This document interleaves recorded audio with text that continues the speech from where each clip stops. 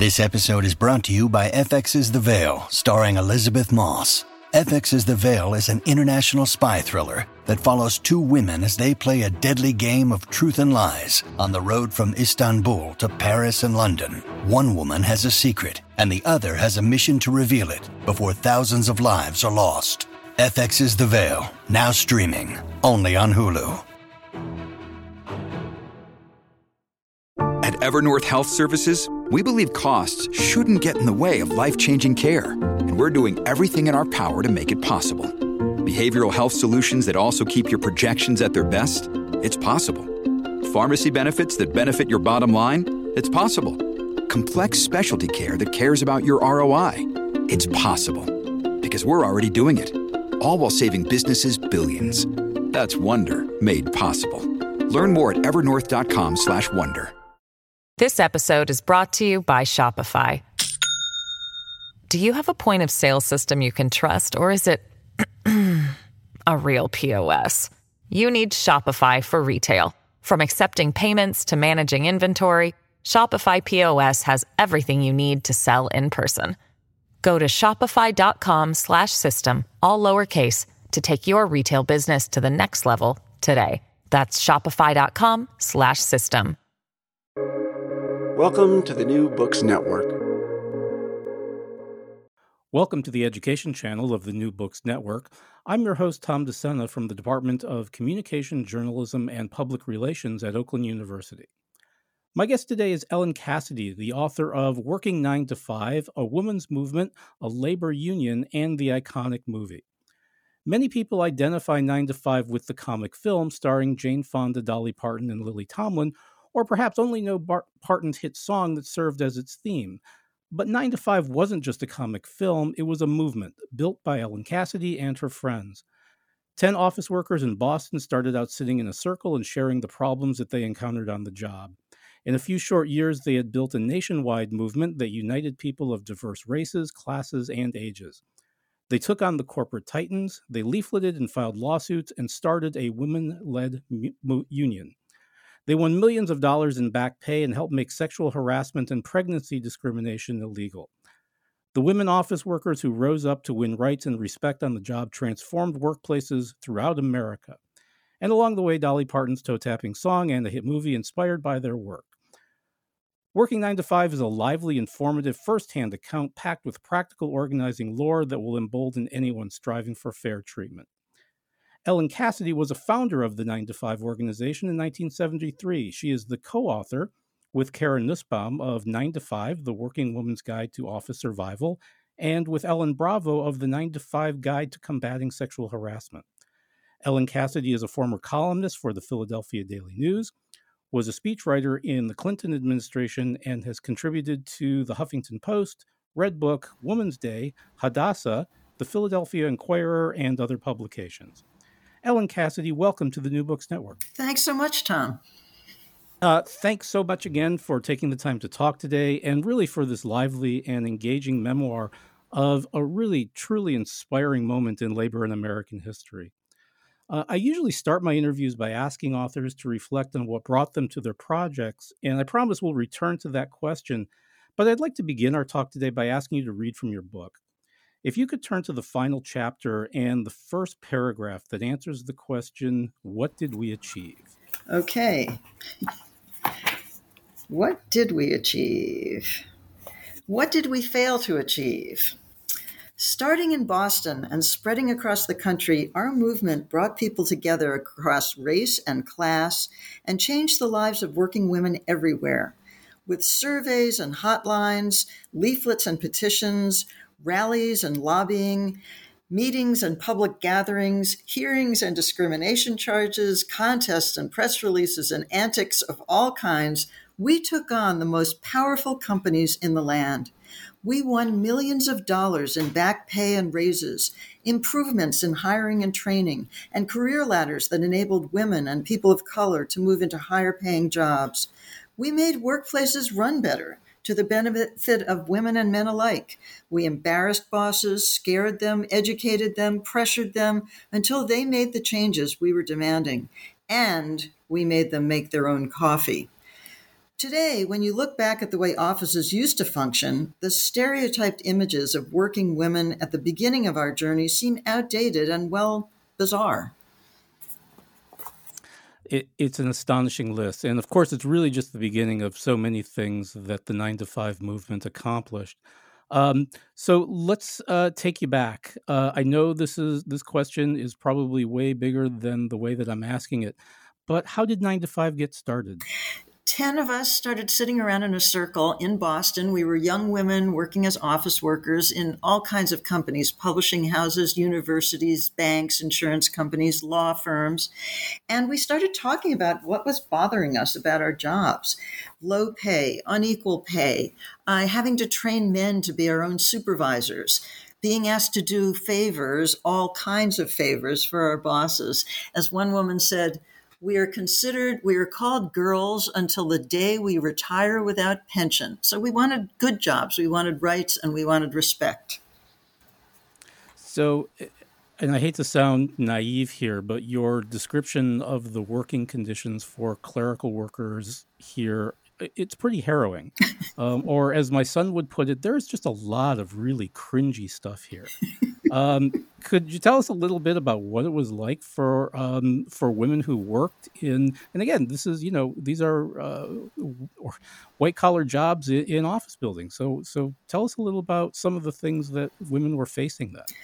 Yeah, well, sexual harassment back then was perfectly legal. Pregnancy discrimination was perfectly legal. When you got pregnant, your boss could just fire you or not include you in the health insurance plan. Office work paid less than factory work, and that was a shock to a lot of us. Our jobs were dead end. There were no career ladders. The job openings were not posted. You wouldn't know about them, and the boss would just look to the grapevine to find somebody from outside the company to fill a job that you were completely capable of doing. Help wanted ads were listed as help wanted male and help wanted female in the newspapers. As I mentioned, the kind of favors that women were asked to do were truly unbelievable. Sew up a hole in the boss's pants while he was wearing them. One boss received a suspicious package in the mail, turned to his secretary and said, this could be a bomb. You open it. Women were asked to carry a vial of their boss's urine sample to a lab, clean up the car after the boss went on a fishing trip and got fish all over the floor, take the boss's wife to a store shopping, buy pantyhose for the wife, take care of the boss's daughter. It just went on and on. And, women who took these jobs, some women, it was very interesting, some women in office jobs at the beginning of the 70s when office work was just totally exploding as our economy switched from an entirely industrial and farm-based economy to one that was more focused on finance. So the needs for office workers were just exploding. But as women came pouring into that workforce, some women were coming from families where everybody had worked in a factory, and working in an office seemed like a step up.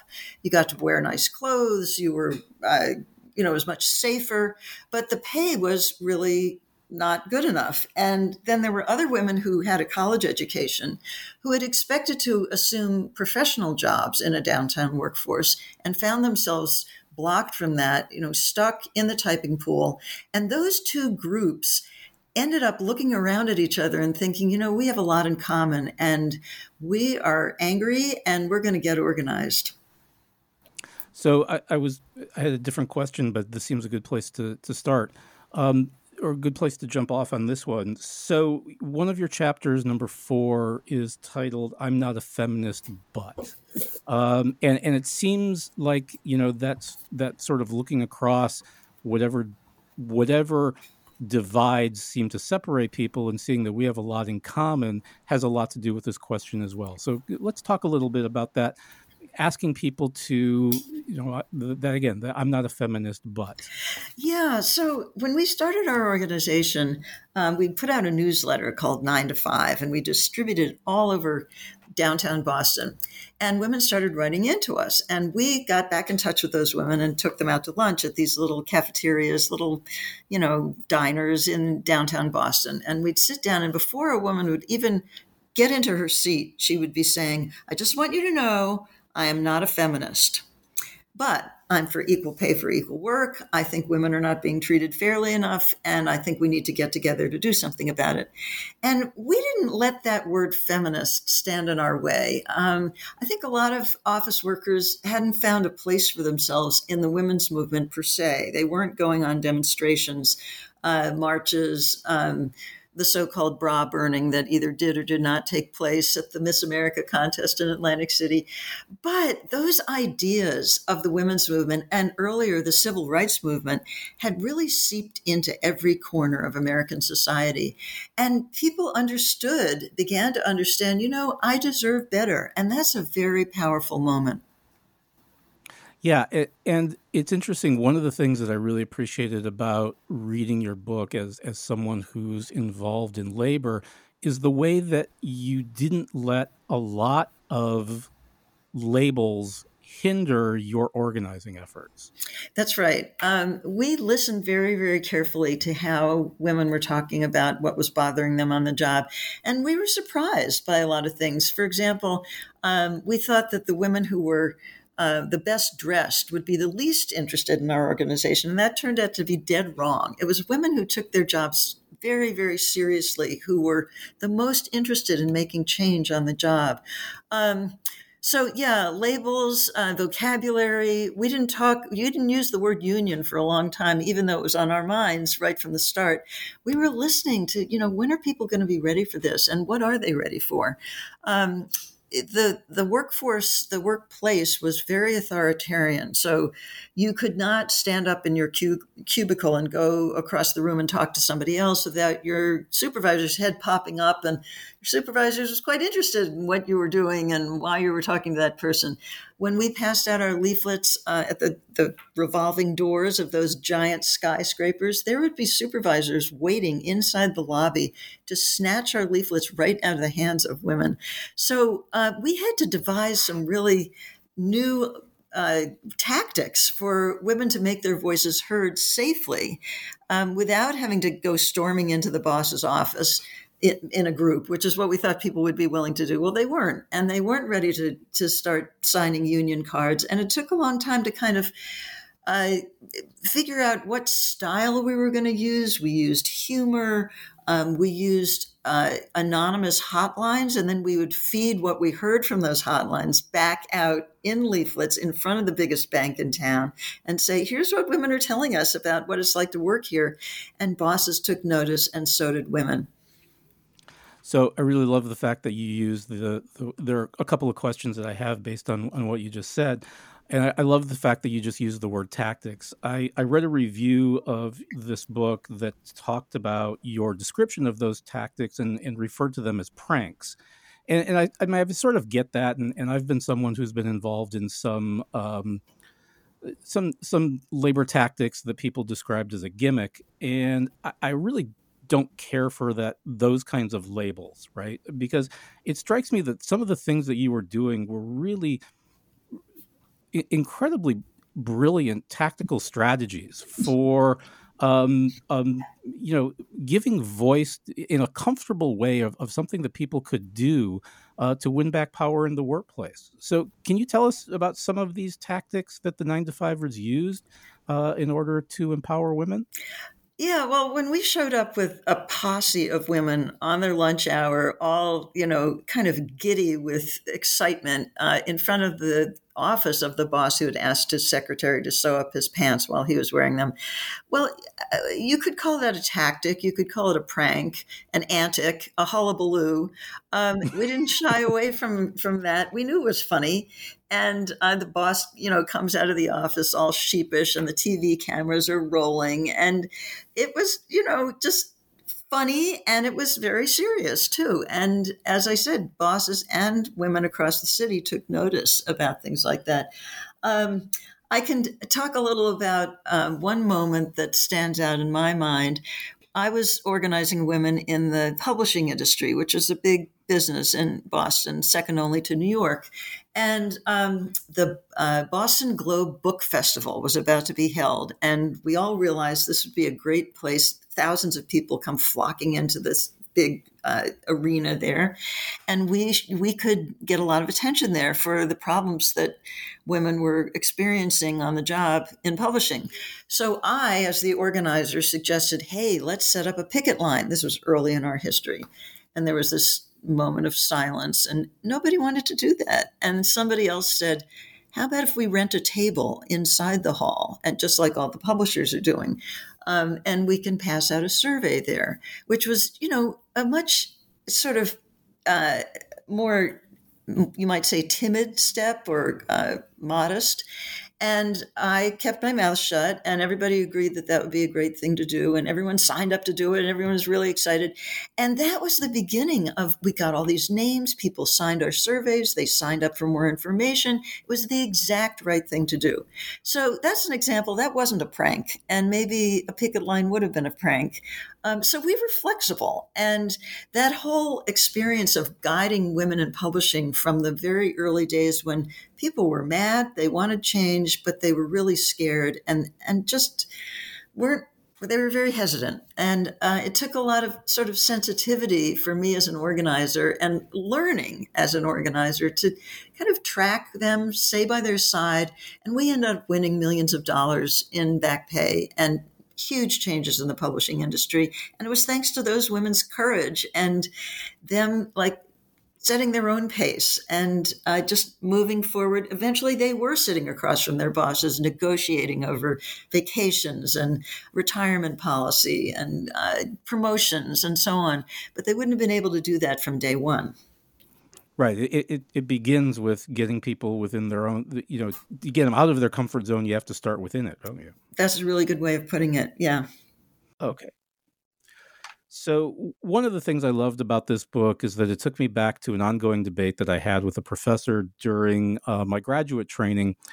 We argued over several classes about whether labor was a movement or had become so thoroughly institutionalized that it really couldn't be a social movement anymore. So now I feel like I can go back, lay your book on the conference table, and settle the matter once and for all. Tell me a little bit about how you understand the relationship between 9 to 5 as a social movement and 9 to 5 as part of the labor movement. 9 to 5 has been described by one historian as the coming together of two rivers, the cultural and the economic. So there was some economics driving women into the workforce, and then there was the women's movement and the civil rights movement, which were just powering people to think, I deserve better. And those things came together, and I think we were so fortunate in being able to blend the ideas of the women's movement and the more what you might think of as cultural ideas with the real power of operating collectively in the workforce, which is the labor movement. And when we first got started, we went around and talked to all the labor leaders we could find in Boston. And let me say, we started in Boston. Eventually, we went nationwide, but I'm talking about how we got started in the Boston scene.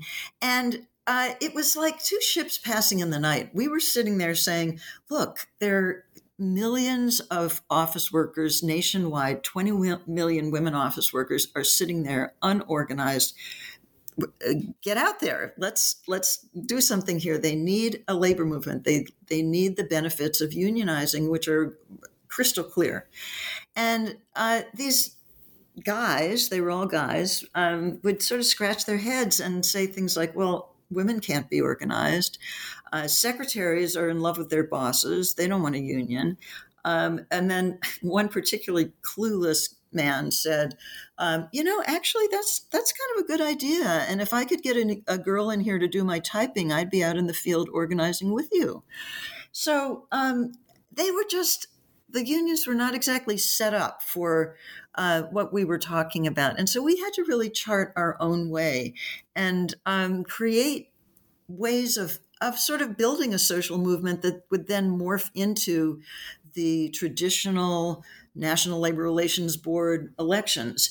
And I think the way I see it is that throughout history, there have been sort of waves of, for example, the garment women at the turn of the 20th century, young women just like taking the bull by the horns, going out on strike, standing on soapboxes in the downtown, and transforming the labor movement into a social movement. And maybe it had been a little stodgy up to that point, but then it was moving. And that happened again and again. It happened in the 30s and 40s with the huge sit-down strikes and the formation of the CIO, the Congress of Industrial Organizations, which just took the AFL, the more traditional unions, by storm.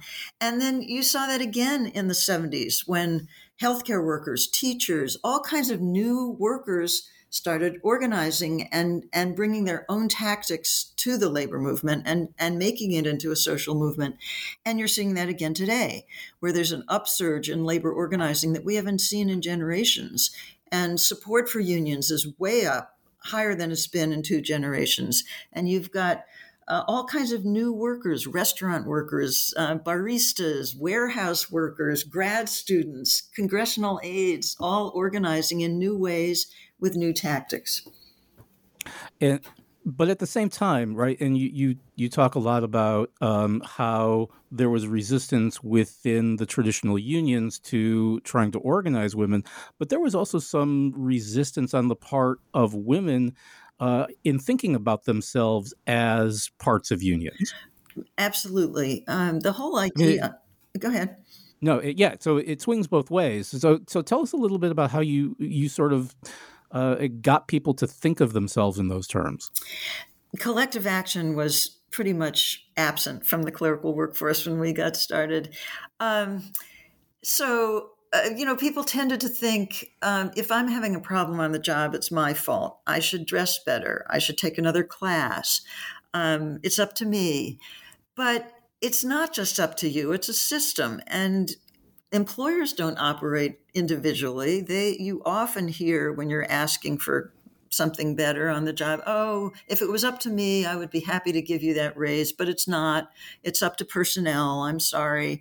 And employers have the National Association of Manufacturers and the Chamber of Commerce and a million different kinds of collective organizations. And yet employers are telling office workers, telling women workers, just sit tight. If you had come in here individually, I'd be happy to give you what you asked for, but you came in as a group. Why do you have to be so confrontational? I'm so sorry. This is, a union is going to mess up our collegial, harmonious dealings here. It's very much to the benefit of employers to not have employees working collectively. And so we had to batter that down. And part of the way we did it, I think, was to give women the experience of working together in our organization. And from that experience of sharing stories and learning to speak up and stand at a podium and do research and all that, women gained the confidence and also got to see, this works. This is fun and it works. One of the things that I was early on taught as an organizer was don't use the rock pile theory of organizing. And the rock pile theory of organizing is that you sort of go out and recruit people one by one and get them all in a room together and then decide what to do. No, that doesn't work. What you do is you get going, you get moving, and when people are attracted to, wow, look what they're doing, and they just won something, and I want to be part of that. So the experience of winning back pay or a discrimination suit, or getting that boss to change the policy about sewing up his pants or whatever, that sank in. And people started to see, if we get together, we can make big changes. And then on another level, even, and you talk about this in the chapter on a union of women by women for women, about women's impression of the labor movement, that the labor movement was for blue collar workers, that it was primarily male, the jobs were dirty, and they didn't see themselves in that picture. And I think even to this day, we still encounter this. Right. So unions were thought of as male, and with good reason, and they were mostly blue collar because the labor movement had not, the unions had not moved into the more white collar jobs. That was changing. So, as I said, healthcare workers, or service sector workers, teachers, government workers, more and more were starting to unionize, and that impression was changing. And then as the industrial sector began to decline, unions turned their attention to other kinds of work, and people in non-industrial jobs began to move into the labor movement. And today you see women in many, many of the top jobs in America's unions. This episode is brought to you by Shopify. Do you have a point of sale system you can trust, or is it a real POS? You need Shopify for retail. From accepting payments to managing inventory, Shopify POS has everything you need to sell in person. Go to shopify.com/system, all lowercase, to take your retail business to the next level today. That's shopify.com/system. And again, as you said, the wave of organizing that's currently taking place. And again, I apologize if I'm belaboring these questions about the sort of the makeup of the labor movement, but this is my particular interest. My union just recently completed an affiliation with the American Federation of Teachers, which is under the umbrella of the AFL-CIO. Mm-hmm. And for years, our union, the AAUP, resisted that affiliation, and primarily because of they didn't want to be sort of in the same room as the UAW or the United Steelworkers or something. Right. Yeah. And whose interest does that serve, that kind of disdain, that reluctance? Not ours. Right. And again, you mentioned the University of California graduate students just recently won a long strike. That God love them that they stuck it out for as long as they did. But they're represented by the United Auto Workers. Yeah, and the United Auto Workers has been very strong in organizing university workers, and who would ever have thought that? But in fact, what a union is all about is the same on a shop floor in an auto factory as it is in a university. It's about making the place work rationally and making sure that people are treated right and with respect, that everybody in that workplace gets the respect that they deserve. And it's something we encountered when we started our union, District 925, it was called, with the Service Employees International Union. We started in 1981, and that was when Ronald Reagan was declaring war on unions with the air traffic controllers. And over the 80s, we encountered enormous resistance from employers, and so did every other union. It was really the era of union-busting consultants and union-busting lawyers, and they tried every trick in the book. Delay, closing the office down, legal tactics, illegal tactics, and the National Labor Relations Board went right along with them and allowed them to do it. So it's not easy to form a union, and it's not only you have to encounter both the sort of internal reluctance that people have and fear that people have that if they join together and exert power, they're going to get slammed on the head for it. And so there's that. And then there's the fact that they are going to get slammed on the head for it because employers really pulled out the big guns. And after an era of the 1950s of fairly harmonious labor management cooperation, by the 70s and 80s, employers were saying, we're done with that. We've got globalization to worry about, and we are not going to give an inch. And they were very effective. And now the upsurge that we're seeing is a result of a number of factors, but it's in the face of really intense employer opposition to unions. Yeah, You reminds me of a story. My grandfather was a local president in the UAW, and I was doing my dissertation research on graduate student unionization.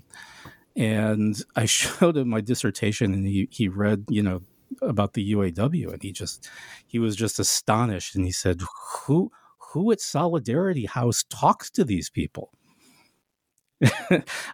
Anyway, so one of the things, among the many things that I appreciated about this book, is that the phrase or the slogan "Bread and Roses" comes up in a number of different places. And I have always loved that particular phrase. Why do you think it's so evocative, and what meaning did it have for the 9-to-5 movement? We really considered ourselves the granddaughters of the organizing at the turn of the 20th century among garment workers. So these were women who were, many of them fresh off the boat. They didn't speak English.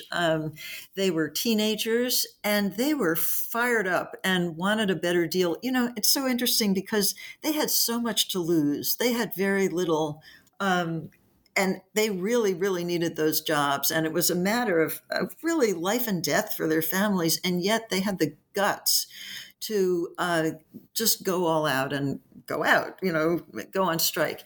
And this song was written, Bread and Roses, that really encapsulated what they were asking for, which was rights and respect, raises and roses.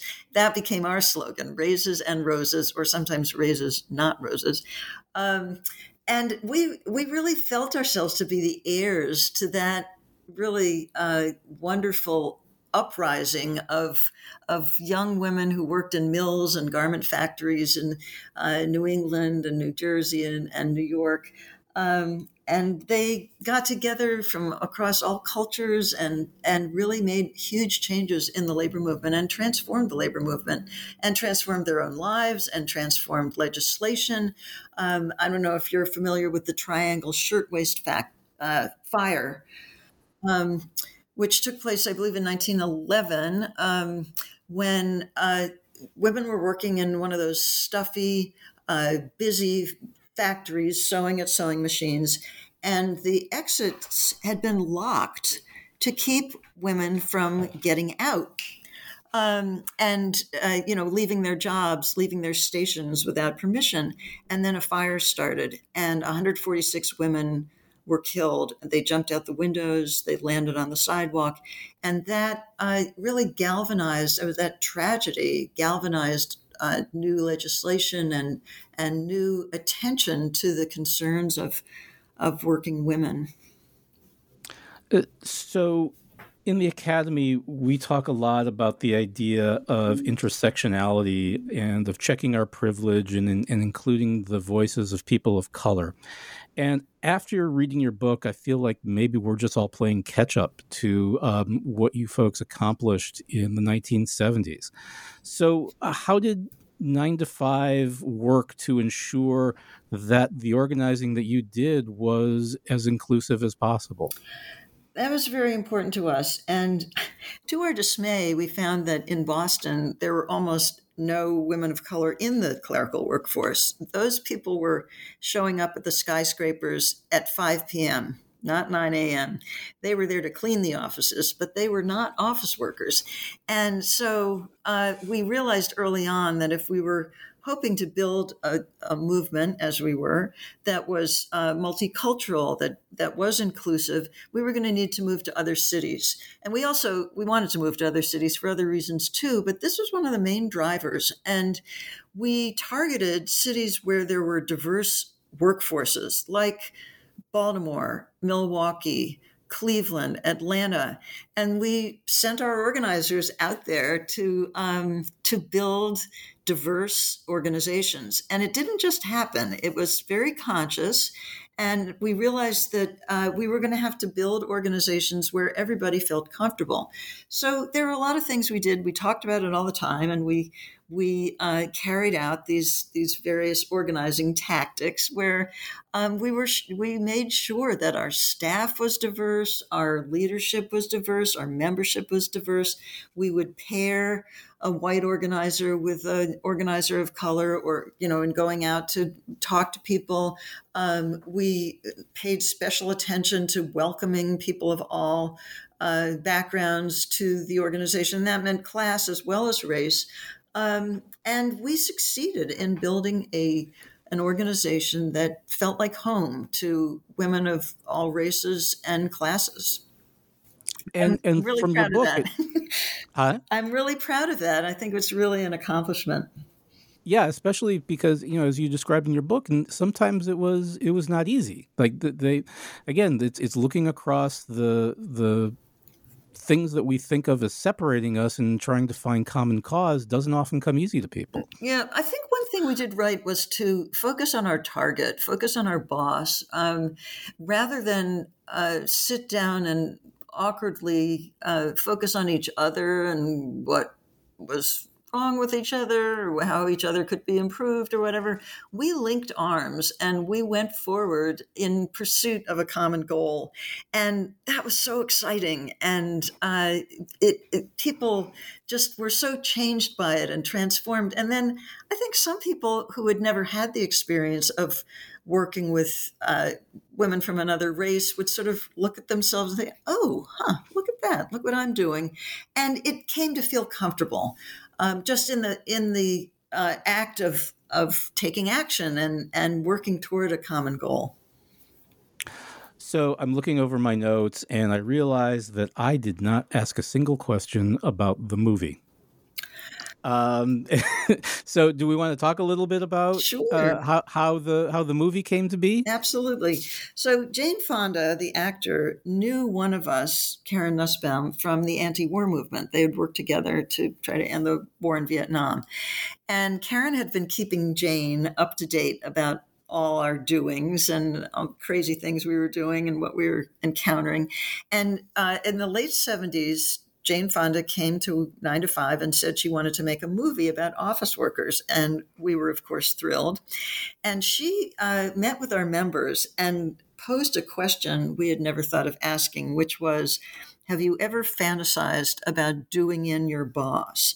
And there was a moment of stunned silence. And then the room just exploded because it turned out everybody had.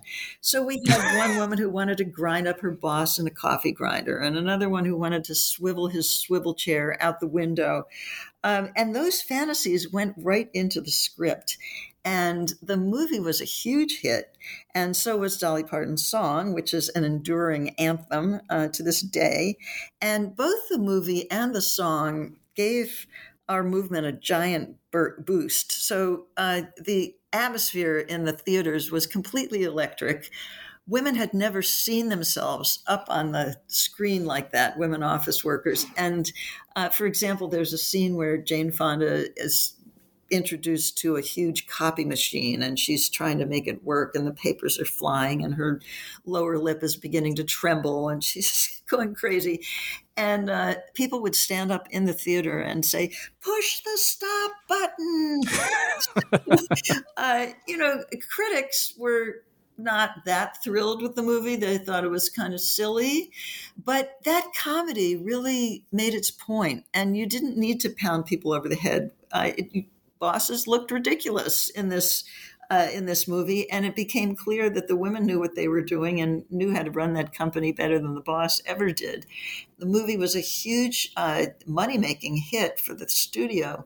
And the thing is, after that movie, we were really catapulted into a whole new era of our organization, our movement, because up to that point, we had been engaged in debate with people. Are women really not treated equally? Do women want jobs that are higher than the lowest jobs on the career ladder?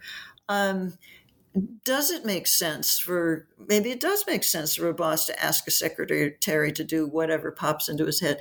And after the movie, we had won that debate and it was time for us to consolidate our power. And that's when our union got off the ground. So I want to come back to, again, this is the question that I usually begin with, but I think this is probably the right place to ask it. There's obviously a lot more that we could talk about in this book. Let me ask, what is it, why this book and why now? That is, what is it about this particular cultural moment that made you want to revisit this story?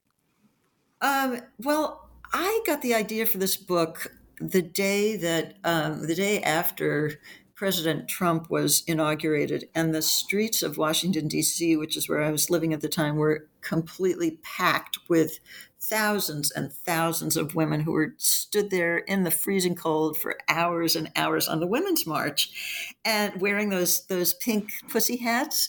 Mm-hmm. And I looked at these, some people were staying in my house, women who had never been on a demonstration before, who just felt they had to be there.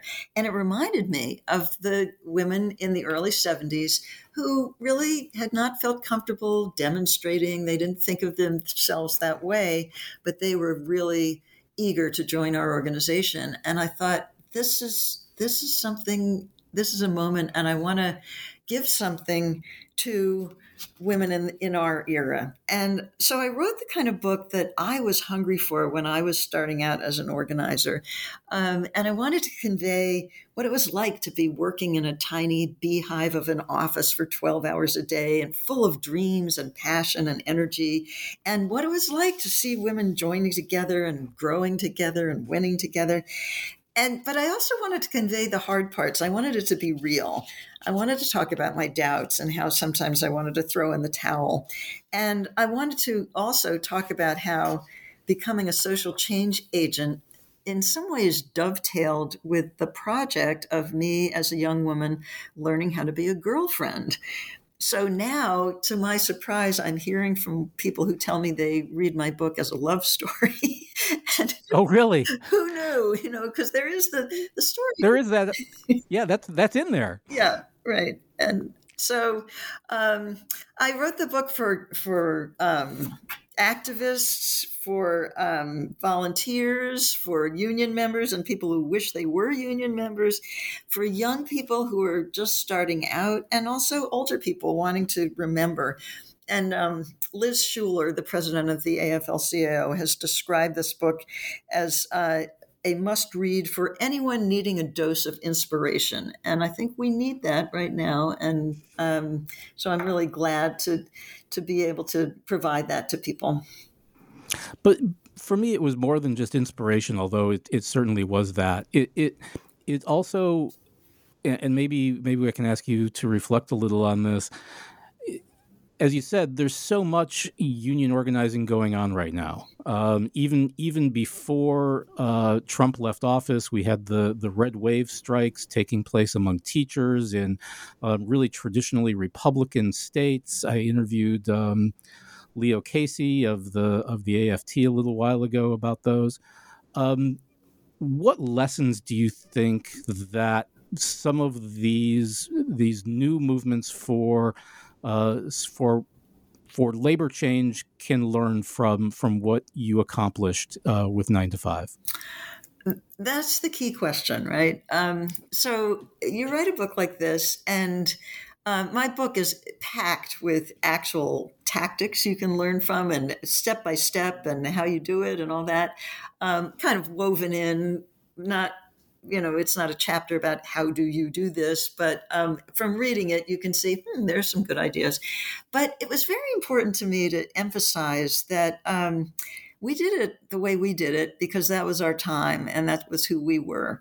But I think every generation has to invent its own tactics and find its own path. So I'm really hoping that what people will take from this is that we had an open mind. We kept challenging our assumptions. We went forward. If this didn't work, we tried something else, and we found our own path. And I think that's what everybody has to do. So what I'm there for is giving. Sure, here's how we did it, and this is what worked for us. But take this and take the inspiration and do what you need to do. We didn't have the internet. We didn't have social media. And today you see Amazon workers and Starbucks workers using the tools that are available today, which were not available to us. So, and that's what's so fascinating and so rewarding to see that happen.